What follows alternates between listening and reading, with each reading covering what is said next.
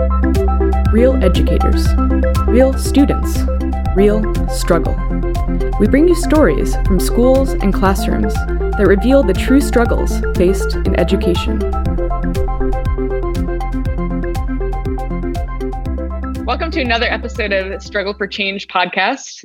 I'm Emily here with Danielle Rose Bartolini, a good friend of mine. We've known each other for years, entrepreneur, founder of something called Firefly Schools, which we're going to hear about a little more.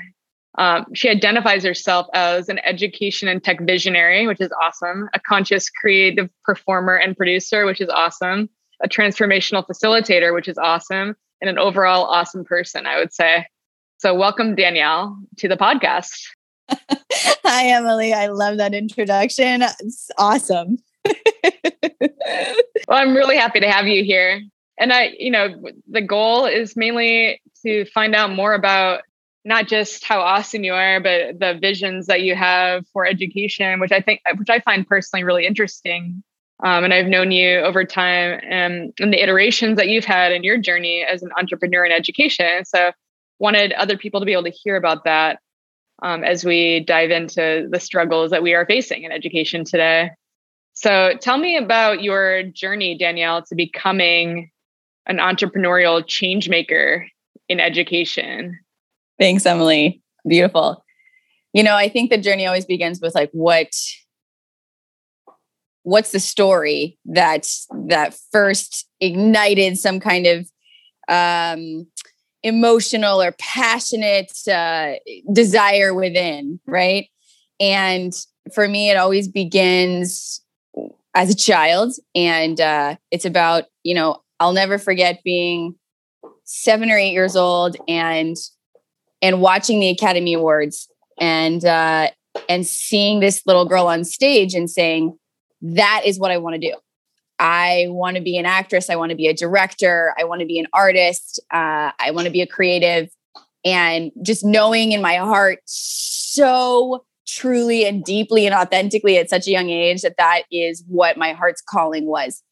And instead, we have this structure of life that has told us that both work and school and all these things are, you get up, you have breakfast, you go to work, you go to school, and it is in this building from this period of time to this period of time. And you sit in a chair and you listen to what other people tell you to do, and it's almost like that's life, right? You start as a kid to do that and you continue to do that at work. And it just becomes like, that's the human experience. And I think it really, really early, I started just question why, when there's so much beauty and so much creativity in all of these artistic fields or in these other pieces of life, why are we choosing to do these things that seem to dim our light?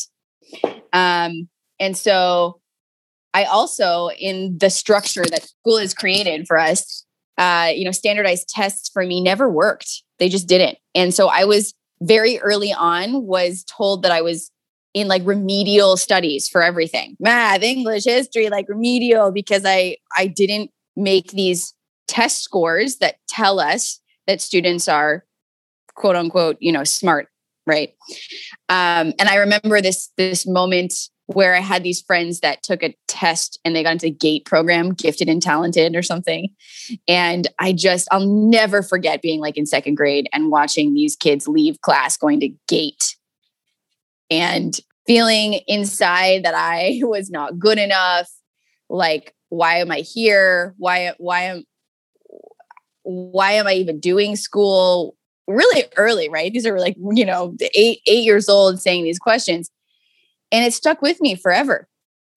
And so I knew that there was really something better. And that's where it began, to really start to question the system and to start to question why we're not truly using our innate desires, our passions, our motivations, our internal, strong urges to really be our guiding force, and allowing that to be the thing that actually pushes us and motivates us through life and obviously, especially to learn.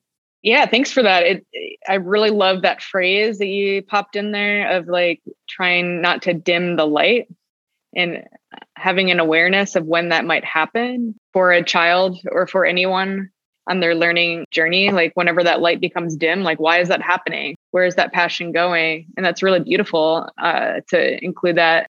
So you had this frustration growing up, like why do I have to compare myself to other people? Why am I comparing myself to other kids? That's not a nice feeling. How did that bring you to trying to kind of craft something different? I started doing theater then in arts really early. And I started to recognize how my educators in the arts were including all of these other aspects that I was quote unquote supposed to be learning in school. So for instance, like in English in our plays, she would include these, big words and grammar. And she would say, if you don't know what they are, or if you don't understand what you're saying, or if you don't know even emotionally what's happening in the play as a character, ask. I'm actually doing this on purpose as an intention to get you to ask and talk about this. And that struck me because I realized, wait, I'm doing exactly what I love to do, which is acting.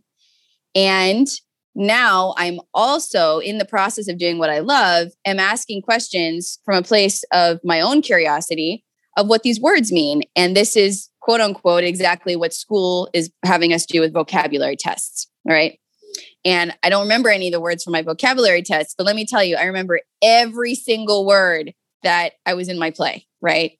Because not only am I asking because I wanted to know them, but I'm speaking them as a character. I'm actually having to act out these words now. So it actually changes our whole learning experience by not just taking a test with your hands and a piece of paper, but now I'm actually embodying these concepts of learning. And they stuck with me forever. And I realized there was like this, like talk about light, the light bulb went off. I was like, oh my God, this is it. This is a way to get people to sustain information and to want to continue to learn information by having it be integrated into something that they really love. So that's where the transition occurred for me, is then realizing, okay, how do I do this? And then the first step for me, because I was in acting, was to do it that way. So I opened up a performing arts studio for kids that was, an integrated social emotional experience. And we wrote our own plays. So I wrote these plays specifically for kids to be able to learn about what, the things that we want kids to learn in school. So that was the first step. That's awesome. Can I just say, like, performing arts in general is something that is lacking in some school systems, especially in the West Coast.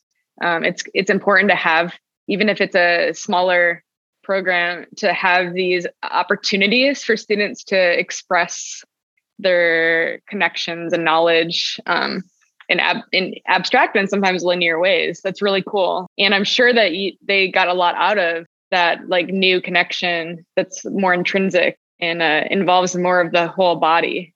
So currently, let's fast forward a little bit to the last couple of years or so. You've created, at least in more of like a prototype or beta like format. It's established, I know, but not like your full kind of dream of it. It's something called Firefly Schools. Can you tell us about that concept and what you've done so far with it? Yes, I can.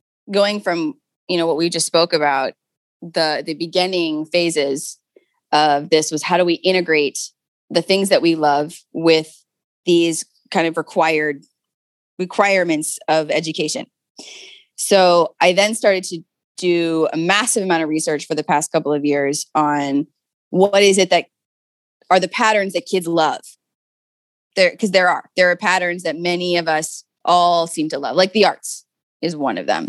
Another of them being, STEM, robotics, coding, game design, games in general. We love that. So I started to really create a whole chart of things that are passionate, I guess what we would call hobbies or after school activities or some type of extracurricular, right? And see how they intersect with all of the things that we're supposedly learning in school. Just like coding and robotics are easily math and science, right? So that's where it began to then create an entire school curriculum that was built off of these extracurricular passions that kids have, and allowing the curriculum to be more about these kind of passion projects that are guiding them through the steps. So that's what Firefly Schools is right now. That's one aspect of it. Another is, changing the whole system of the structure of school right now, right? We're in this weird 9 to 5 or 9 to 3 p.m. thing that started in the Industrial Revolution when women went back to work. That is actually how and why, and that's how long we've had the same system. Women weren't watching kids at home anymore, and they needed somewhere for the kids to go. So what they did was they created a schoolhouse and a teacher in the neighborhood, and they all dropped the kids off. And it's been that way since. So, and also it's been that way because at that time we were training people to work in factories, and we were training kids to work from a 9 to 3, 9 to 5 schedule and then go to that in the factory. So we haven't actually changed from that model, even though we're not doing that anymore as adults. Well, I guess in some sense we kind of are, right? But that's now changing all too. So I'm looking at what is the change? If kids were to ideally create their own system of learning, if you were to ask a kid, what do you want to do today? They would say something like, maybe I want to go to Disneyland, right? Or I want to go to the beach. So my thought is, why are we trying to do something different? Why don't we give kids Disneyland and the beach? So Firefly Schools is a way to create a fun, joyful experience that some child might have at Disneyland or the beach, and allow learning to happen in that environment. All right, expand on this beach. You're making me want to go to the beach right now. I got a trip coming up in San Diego. I might end up at the beach. I'm a child at heart. But what would the beach look like if I were a student in Firefly Schools? One of the aspects we're looking at are these learning pods, these small learning pods. We're both looking, and people can customize an experience for their alternative education, whether they want to do in-person pods or online virtual pods. So let's say you want to go to the beach, Emily, right? And you're like, I really want to get off the computer and I want to go to the beach and continue to learn. So what we're going to do is have an experience where you meet other kids and a teacher at the beach. And there is a set experience that the beach becomes this game that every time you go to the beach, you know that you're going to Firefly Beach. And we all have our same imagination as we go to the beach. We've created this space that becomes our quote unquote school. But instead of it's school, it's Firefly Beach. So at Firefly Beach, then we go into, of course, our regular routine of certain things that we learn throughout the beach. Maybe specifically, the beach is a great place for science. So if we're looking at the tides, we're looking at the ocean and the moon, we're looking at sand and the animals that are inhabiting the beach specifically, that's the perfect place to do that. I love it. It's so mysterious. But you have the website is at fireflyschools.com. So if someone wanted to kind of get a lot more information on this mysterious beach pathway, it's amazing. They can totally look into that a little more. Yes. Yep. Fireflyschools.com. If there are educators that want to be involved with guiding these lessons, this curriculum, what is the current design for that? Who's currently teaching this curriculum, and are there opportunities for other teachers to be involved in the future? Yes. Thank you. Such a great question. So we're definitely going to be expanding both our teaching team and our curriculum and design team. So right now, we're really focused in California. So curriculum and design could really be remote, but in terms of in-person teaching, this is where we're starting. And that because California has such liberal legalities around education. So it's actually a really perfect place to kind of create a new system within. But anybody that's interested in if they have a spark for alternative education, right? And they have all of these ideas for music and art and coding and robotics and gaming, all of these things. I'm looking for educators who want to help build a new system through these type of activities. And then, of course, if there's teachers who are looking to educate in a new way, instead of it being in a school with a big classroom, maybe they're teaching 5 hours a week, maybe, and they're able to also be an artist on the side. And it's a kind of different way of teaching, where you are you're an independent flow, right? Where you can teach maybe part-time and continue to do something you love for the other time that you have throughout the week. What an awesome opportunity. If that does seem to fit in your pathway, we want to, even no matter how old you are, we want to make sure that we're not ever allowing that light to dim. We're not dimming the light on our own curiosities, passions, whether you are the quote unquote student or teacher.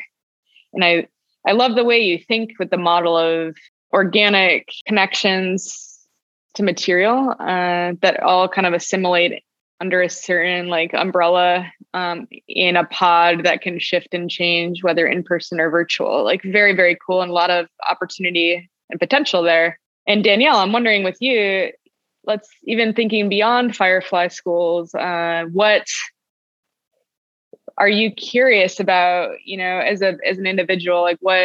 How do you see your own curiosity and passion flowing even further? Ooh, what a question, Emily.